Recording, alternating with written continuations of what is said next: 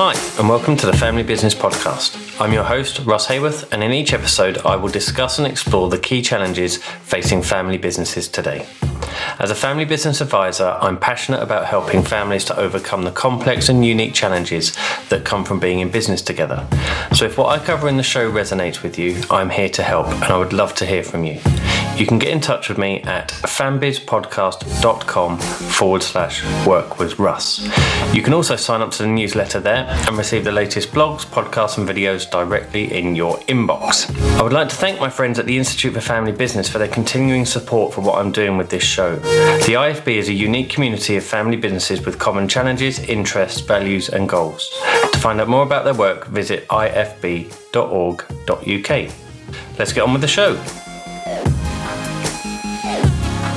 Hello everyone and welcome to this week's show. I hope you're doing well wherever you are listening to this across the world. We are well into our summer here in the UK and the kids have now broken up from school, so I'm taking an opportune moment whilst they have gone to the park to record the introduction to this week's show. It's an interview with Rennie Hoare, who is a partner at Hoare & Co, which is a private bank here in the UK. You hear a lot about the history and the family values and the sort of core ethos of the family going through the business in the interview with Rennie, and I'm really excited to bring that to you in today's show. This draws to a close at the moment, the series on sustainability. I'm going to take a break for a couple of weeks. Since the beginning of this year, I have put out a podcast every week, other than a couple of times where I haven't published. And given it's a summer, given the kids are off school, I am also going to have a little bit of a break from doing this. It is something I fit in around my work and other commitments, so it will feel a bit strange not having it on my to-do list for each week, but it's only going to be until September when I'll be back with a bang, talking about specific challenges that I've helped family businesses to navigate.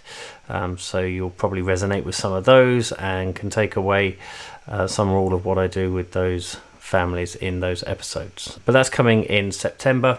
Just a reminder before we get into the interview with Rennie that you are able to support the show if that's something that you want to do.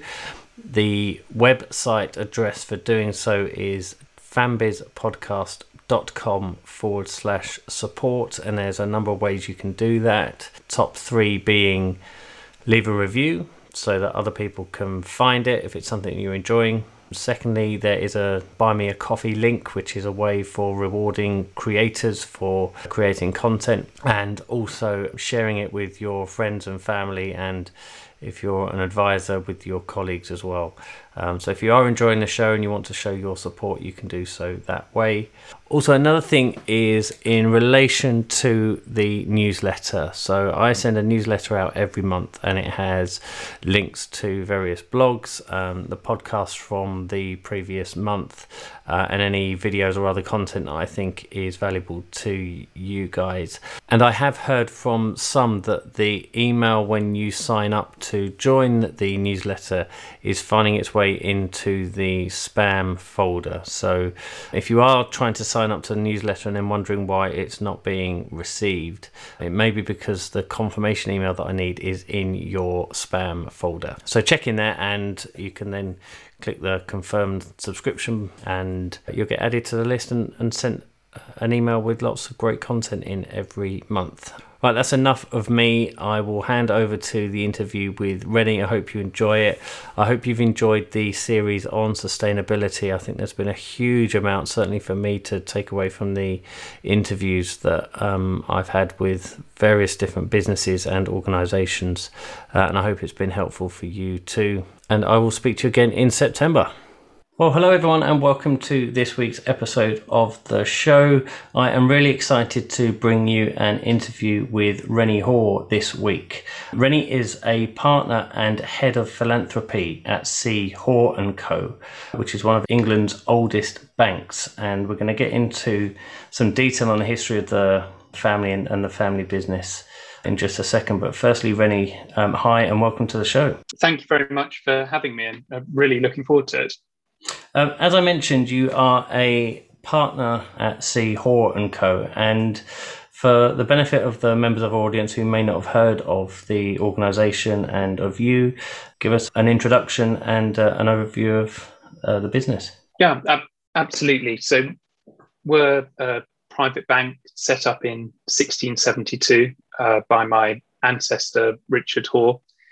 It's still 100% family owned 11 generations later. So there are 6 of us. We are the 100% owners of the business, and we're all 11th generation descendants of the bank's founder.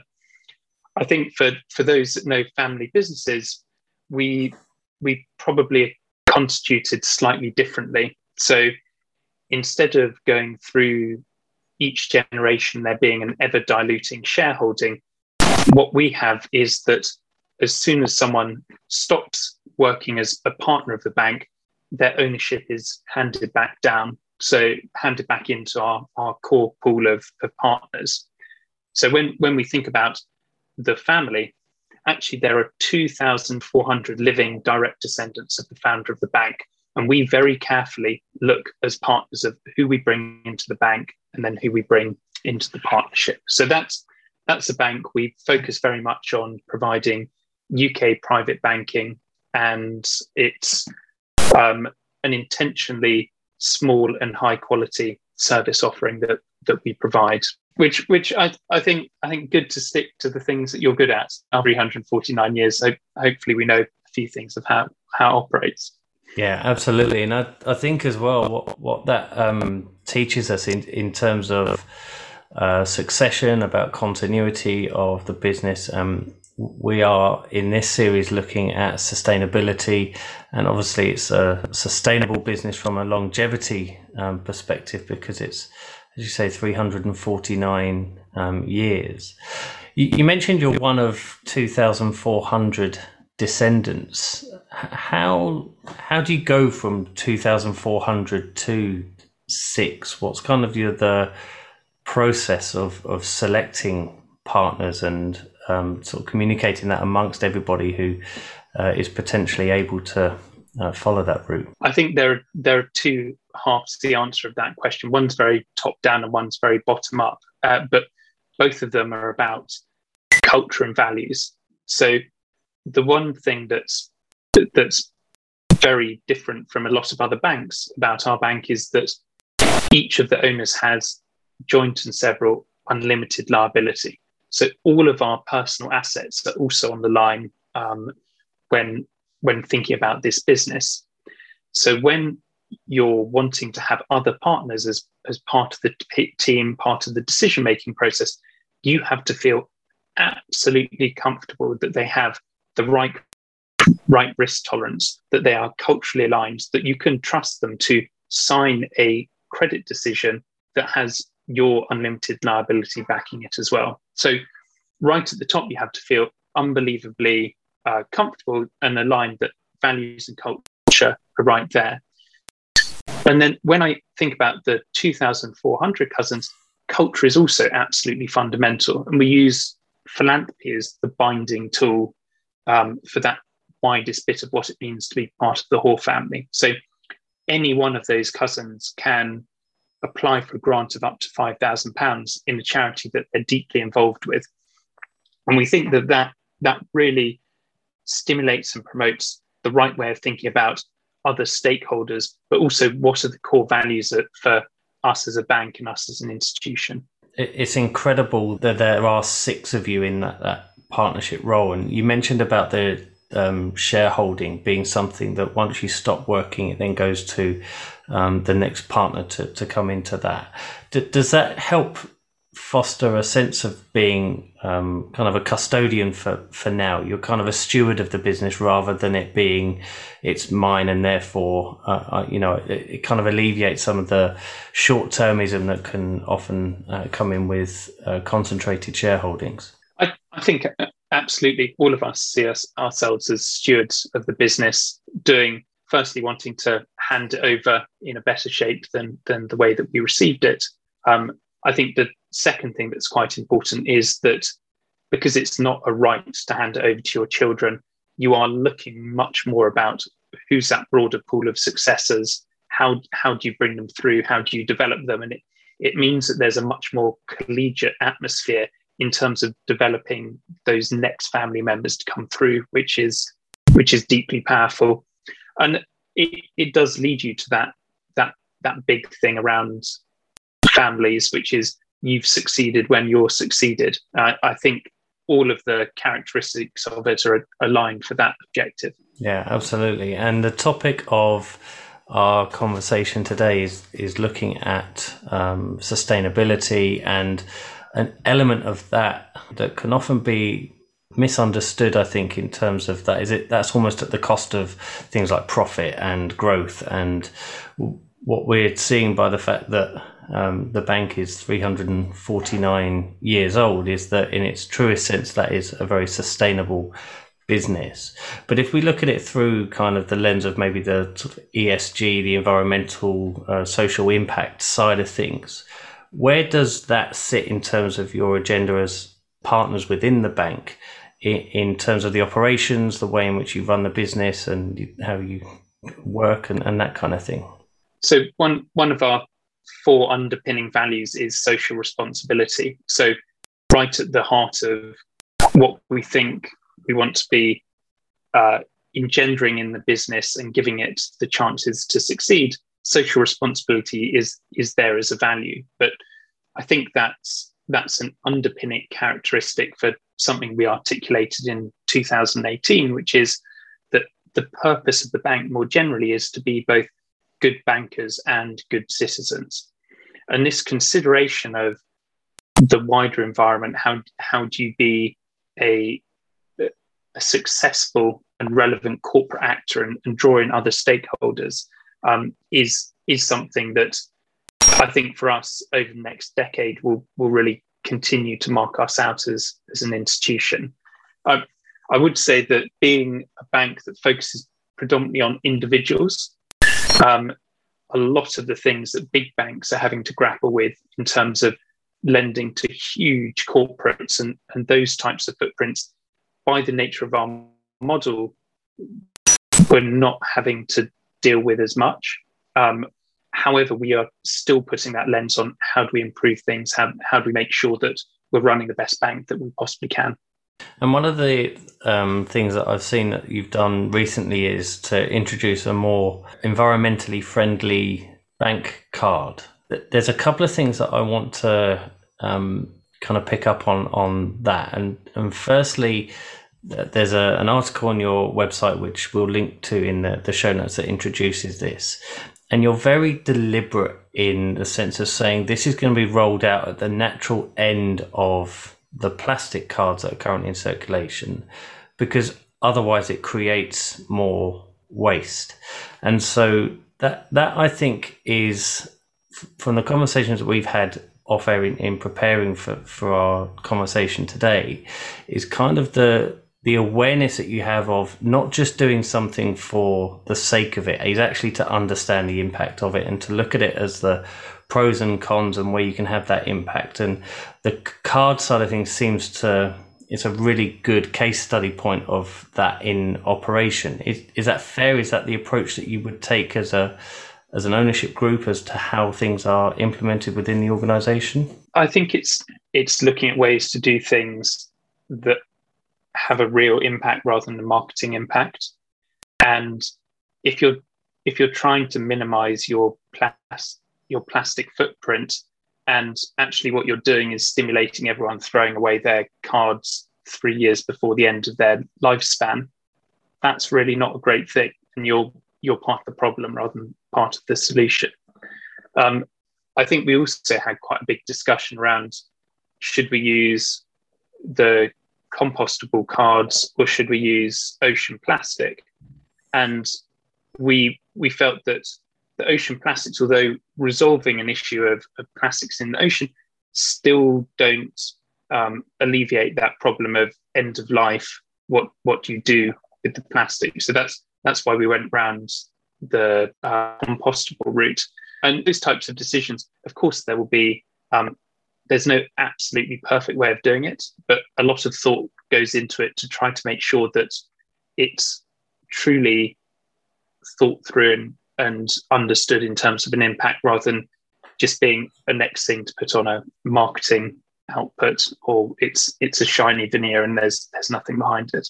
Yeah, and I think as well, there's I can create an extreme example of saying, well, we're not going to have office now because the footprint of having an office is too high. Therefore, we're going to send everybody home, and everyone's going to be working from home. And if you look at it and saying, well, I've stopped something from happening over this side, whereas actually what you're saying there is you're looking at what you create through that solution as well, of, okay, now we've got X number of people working from home that are consuming energy at home that would be in an office that could perhaps be more efficient. And there's a lot, I think, of temptation to do things because it's seen as the done thing for that marketing point, rather than actually understanding the full impact of it. How do you measure that impact? How do you go about making those decisions as an organization for it's the right thing to do, even though it's not perfect? I think with an acknowledgement that there's much more complexity. There's a lot of these decisions, the closer you get to them, the more actually it's a number of marginally imperfect solutions. There's very, very infrequently the absolutely perfect solution. One of the things we went through the process of in the last couple of years was we have a small fleet of cars that help transport packages around London, help with deliveries, and we've moved them to hybrid and electric, and we put in the electric charging points. If you only look at that, it looks like a fantastic set of decisions, but you also need to look at what do you do with the end of life fleet. We only did it when things had fully come to their end of utilization rate, because if you move from one set of circumstances to another, particularly if you're getting rid of cars, actually you can be producing way more unnecessary CO2 than needed by sort of crushing or selling a car early. So I think in that is just a perfect example of something that could look very easy. The more you dig below the surface, the more you have to build in gateways and complexity and understanding to make sure that what should be a great thing actually matches up to it. Yeah, and I think that's a really valid point. And one of the comments on a previous episode on this subject is that the business are taking the view of progression over perfection. And rather than saying, well, we have to wait for it to be a perfect solution, because you say as you get closer and closer to it, the complexity starts to arise around, well, this looks great, but actually there's a knock-on impact of it. Making progress towards something is far better than waiting for it to be a perfect solution to start. Would you agree? Absolutely. And I don't think complexity should stop you from action. That would completely be the worst set of circumstances. And also you build up your knowledge, you build up your competence by getting involved in making these more complex decisions. And so if you don't start, then there's no way that you can hone your skill set to be able to make more adept and more precise decisions in the future. And you've got 6 of you as partners in the business, but overall there's roughly 400 employees in the organization. Yes. How do you go from, in terms of the decisions at partner level and at family level, you say about the values and the ethos being very, very key to that. How do you then expand that and communicate that across 400 people who are going to be at various different points in the organization with various different roles and responsibilities? How does that work in your business? The first thing to explain about the way that we work at the business as partners is we are embedded in the business. We are working there every single day. So we're not remote owners. We're meeting customers. We're meeting employees. We're getting involved with some of the big strategic decision making on a daily basis. And because of that, you're coming into contact with a huge amount of people. And that's one way of imparting your role modeling. You're passing on the things, the values, the culture that you think are important. And we've had to work very hard at that in the last year and a half.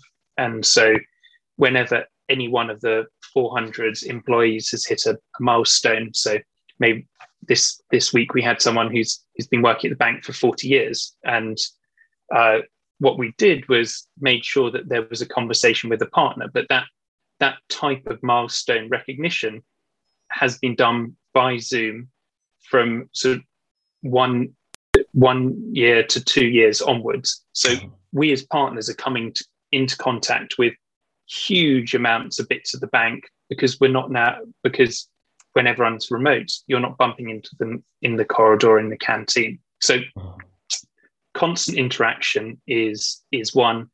The second bit is that the decision making, the overall decision making body for the bank is the board, and there are non-executive directors on the board, but there's also the partners. So the decision making of the family then comes through that top down through the board. And then I think the third bit, which has been fascinating, is we have been having a huge amount more of a focus on our purpose of being good bankers and good citizens. And we've had a cousin who, she has been leading a set of workshops, finding ways that it's really, really an engaging two-way dialogue with people all the way across the business. So I think there are sort of three main buckets that it fits into, but culture and the transmission of messages is such an important thing that you're constantly having to work at it, rather than there's one thing done, it's then done. And I know, again, from our off-air conversations, that you utilise the Sustainable Development Goals that the UN have published. Now, they've only been around since 2015, I think they were published. And a lot of what I hear from family businesses that I talk to about this is that actually a lot of what was going on pre-2015 aligned to those Sustainable Development Goals. But what the SDGs do is allow you to then kind of pin things to and measure against something that is tangible, rather than it just being part of business as usual. Has that been useful for you as a business to be able to say, well, we know we're aligned to something that is much more publicly known than just what we believe to be the right thing to do? I think the way that we're looking to use the Sustainable Development Goals is on two levels. One is it helps bring together a number of different colleagues from all across the business who really care passionately about climate action, SDG 13, for example. And so under that banner, they can then be involved with something that they're deeply passionate about and can start affecting change inside the business. I think the other thing that we found is really useful is that you can then link it with other activities. So if you're using the Sustainable Development Goals, you can see that charities are then operating in that space, that there are other private individuals operating in that space. And it helps you draw together partnerships which otherwise would be really difficult to identify and then maximize in terms of putting the right people together and using the resources effectively. And what we've seen is inside our charitable trust, the Golden Bottle Trust, which runs alongside the bank, we've used the Sustainable Development Goals to demarcate the grants that we give. And that's found pathways and linkages from the giving that we do inside the Golden Bottle Trust and the activities that we're doing inside the bank. And that I think has been a really exciting development. Given your role as head of philanthropy, is still a word I struggle with. Look, regular listeners will know that I've always struggled. So we agreed off air, we're going to call it giving. To make it easier, lets me off the hook a little bit. But in terms of the work that you do in that area, what do you see as shifting? Is there more focus on the sort of sustainability side when we're talking about giving and how that operates Has it always been there, and again, it's now being more recognised? What's your view on that side of things? So the quite five I've seen definitely in the last few years is more at the charitable trust level, where people are looking at the entire rather than just the impact of the giving. I think over the last decade, there's been a lot of very positive developments on how do you make sure that your giving is impactful as possible, calibrated, and you really understand who you're helping and what are the causes. What had slightly been an unaddressed issue was when charitable trusts have big pools of investments. And in a worst case, investments that are invested into things that are trashing the environment, that are causing some labour issues. And they could, because maybe the pot's quite considerable, that could be undoing all of the good that you're doing in your highly considered grant making. You can start thinking about what is our total portfolio impact rather than what is the impact just of our grant making. I think that mindset shift from grant making to the impact of everything inside your charitable trust is really exciting. Now, I see the next development of that is looking across the full supply chain of money. So it moves from grants to the investments to purposeful businesses powering these charitable trusts, and using a common global framework like the Sustainable Development Goals allows that linkage to run all the way through. And that in itself almost becomes a virtuous cycle, because the businesses that are operating in that way will, if they're looking for investment and they're working towards the Sustainable Development Goals, they might be more likely to get that investment from external sources, which will allow them to grow in a sustainable way, which allows them to do more in terms of their own giving and grant making and things like that. It helps everybody. There's no kind of losers in that situation. This isn't at the cost of others. I think it's at the cost of the people that are doing things really badly. But yeah, there's definitely a big benefit to it. And when you're looking at increased inequalities, probably focus on what are the issues with capitalism. There does need to be a revitalization of capitalism. And if at the heart of it, you're considering your environmental and social returns alongside your financial returns, actually that very, very constructive framework to move from money only to a lot broader the environment you consider wider society. And when we look at the last year and a half, it's been certainly an increased validation of why these things are so critical. I know you do work with mentoring and helping sort of younger philanthropists. I'll try and improve my pronunciation as we go. And are you seeing that it's again sort of front and center in terms of their thinking as the causes they want to benefit is through that lens of purpose and sustainability and social impact? Is that far higher on the agenda with younger versus older? Is it that clear cut? I mean, we talk about it from a family business perspective, where there are lots of senior generation who are absolutely driving this forward. It's not something that's new. It's just something that's perhaps been given a bit more of a label now in the press and wider society. But is it something you're seeing a lot of energy behind from these young givers? Yeah, I'd say I think the first thing, and this will come as a very welcome development for you, is very few younger people are labeling themselves philanthropists anymore. I think they're so this is a winning development. But I think people are much more identifying themselves as impact investors. So they're looking at the full range of resources that they can bring to bear to help solve these big problems. And that spectrum that they look across goes from their giving to their investing to their operating business, if that's there. Your point about it not just being a millennial or rising gen fascination, I think, is also correct. The thing that is deeply embedded in a lot of family business is that sustainability, and not sort of putting in excessive growth, really thinking about reputation because your name is above the door.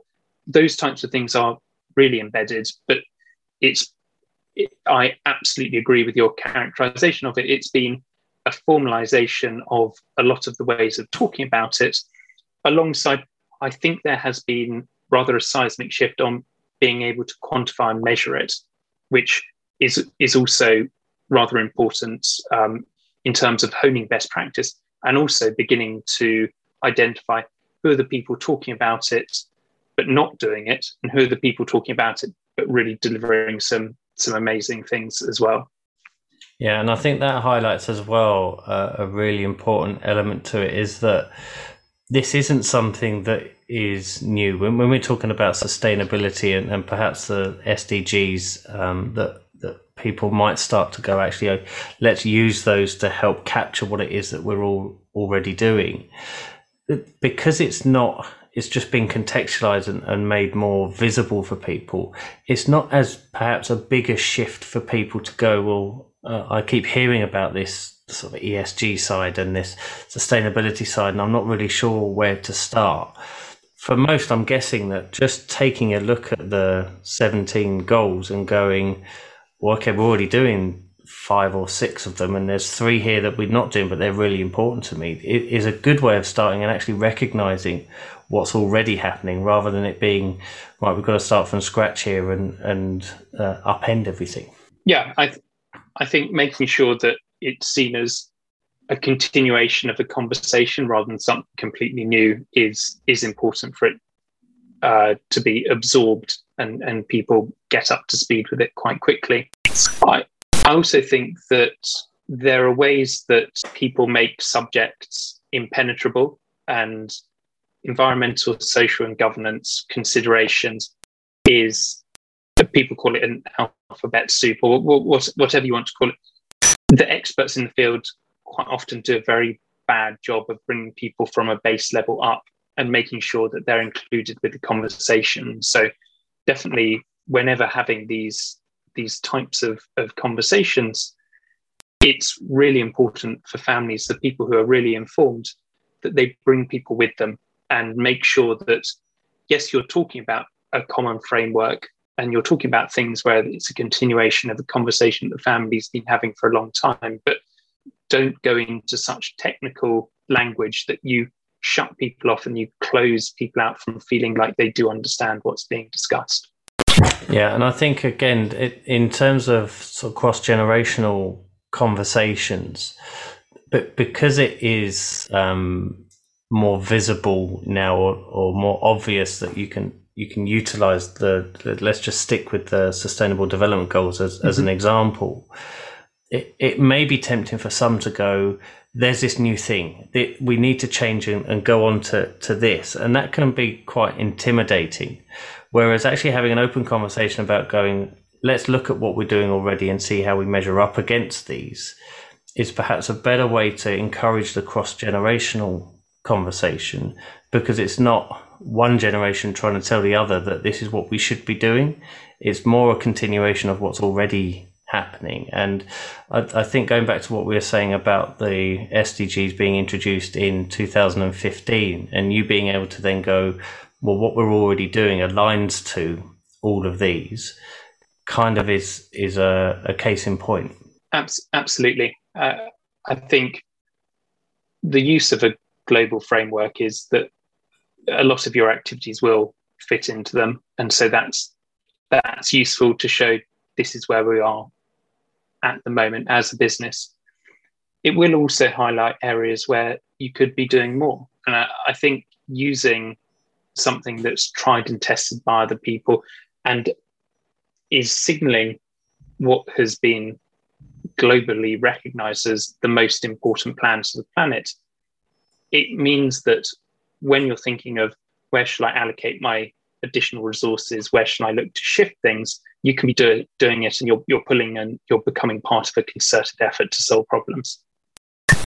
Yeah, and I guess in terms of the head of giving side of what your role involves, there's various different mechanisms that I think you used in order to help deliver those, to deliver that giving. Can you just explain a little bit about how those structures work and how they operate, and perhaps how you've utilised the sort of sustainability side to focus your giving in those structures? Absolutely. So we discussed the Golden Bottle Trust, which runs alongside the bank. So each year, we as partners have decided that up to 10% of the bank's profits each year go into this charitable trust. We as a bank are standing behind that commitment to be sustainable and to give back.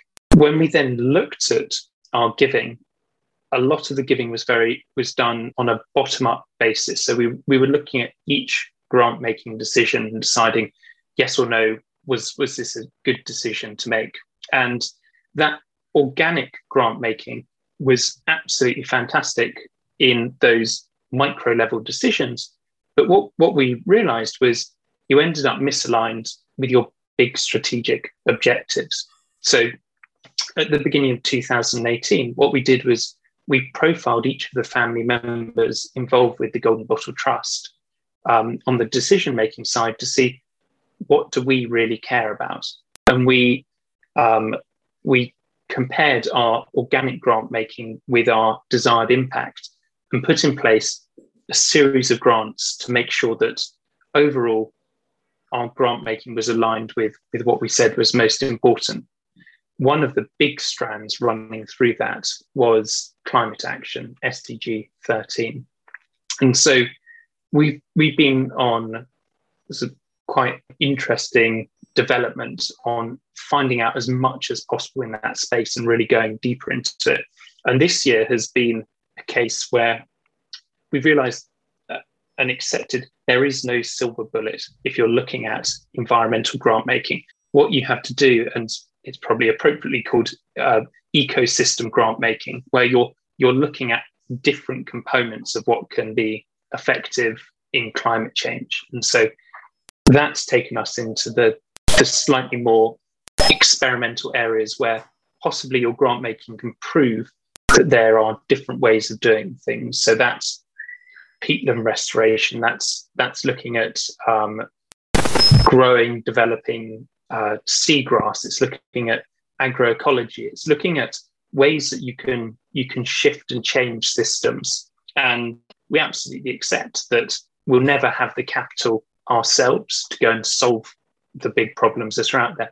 But if we can de-risk it, if we can prove that there are different ways of doing things, then that's deeply exciting, and it can allow safer funds to come in afterwards. So that's the way that through our grant making, we think about acting as a catalyst and really trying to help in this SDG that we've identified as being so critical. And I wouldn't be surprised if the things that we learn, particularly from the seagrass involvement, becomes very useful and interesting to the bank. If we really have to get to a point where we brought down our carbon footprint as low as it can be, and we do need to be doing some offsetting, having an understanding of these slightly more impactful areas will be a massively powerful resource for us.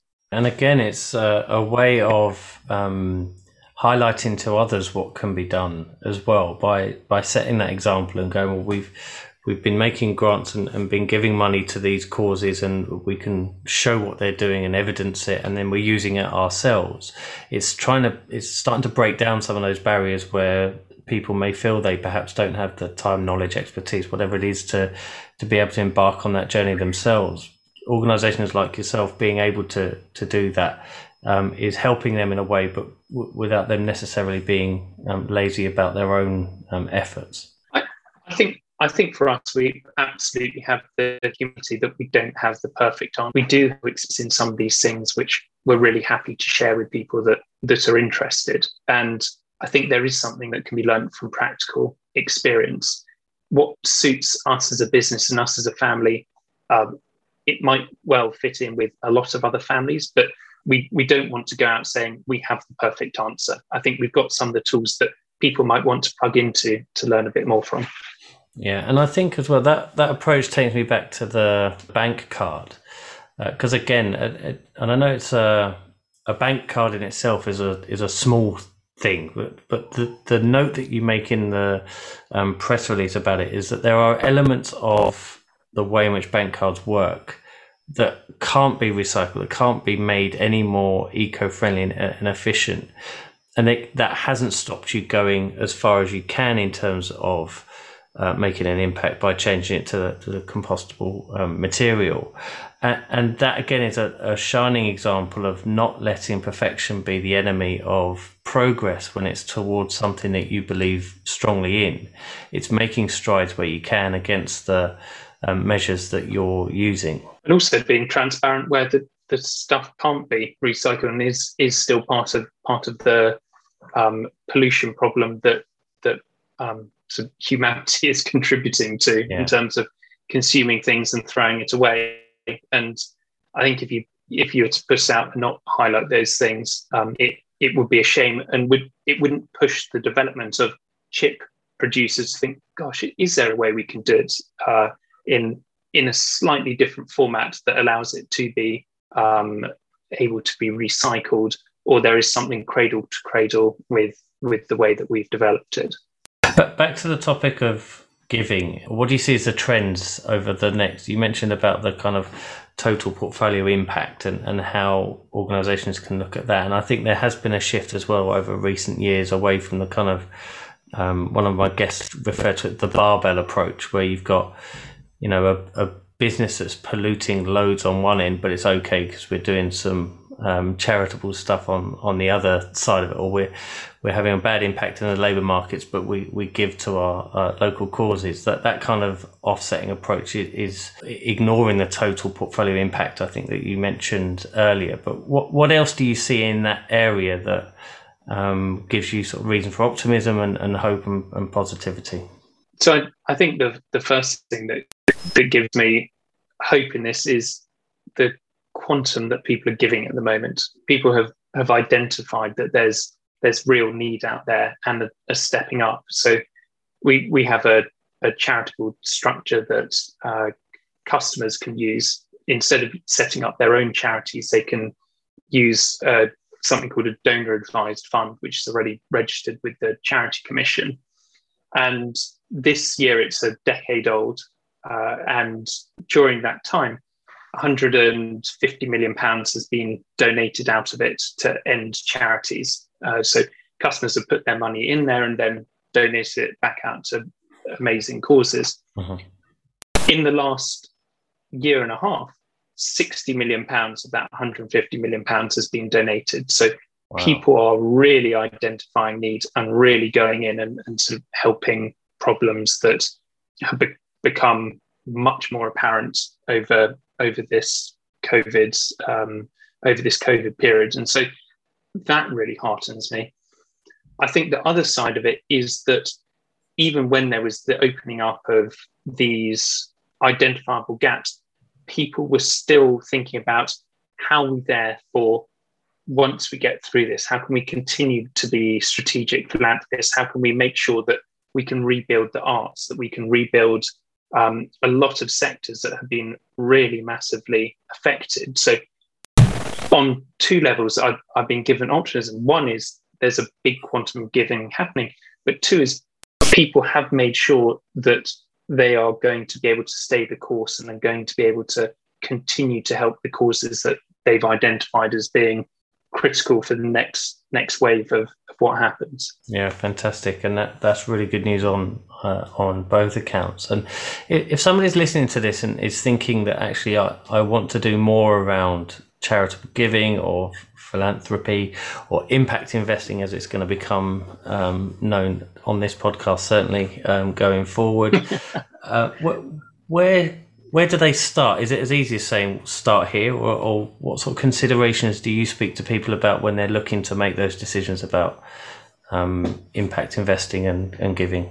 So I think a lot around philanthropy is put forward as an exercise in perfection, that it's people giving perfect grants that are measured amazingly. It's all very, very complicated. And because of that, it looks a deeply impenetrable exercise.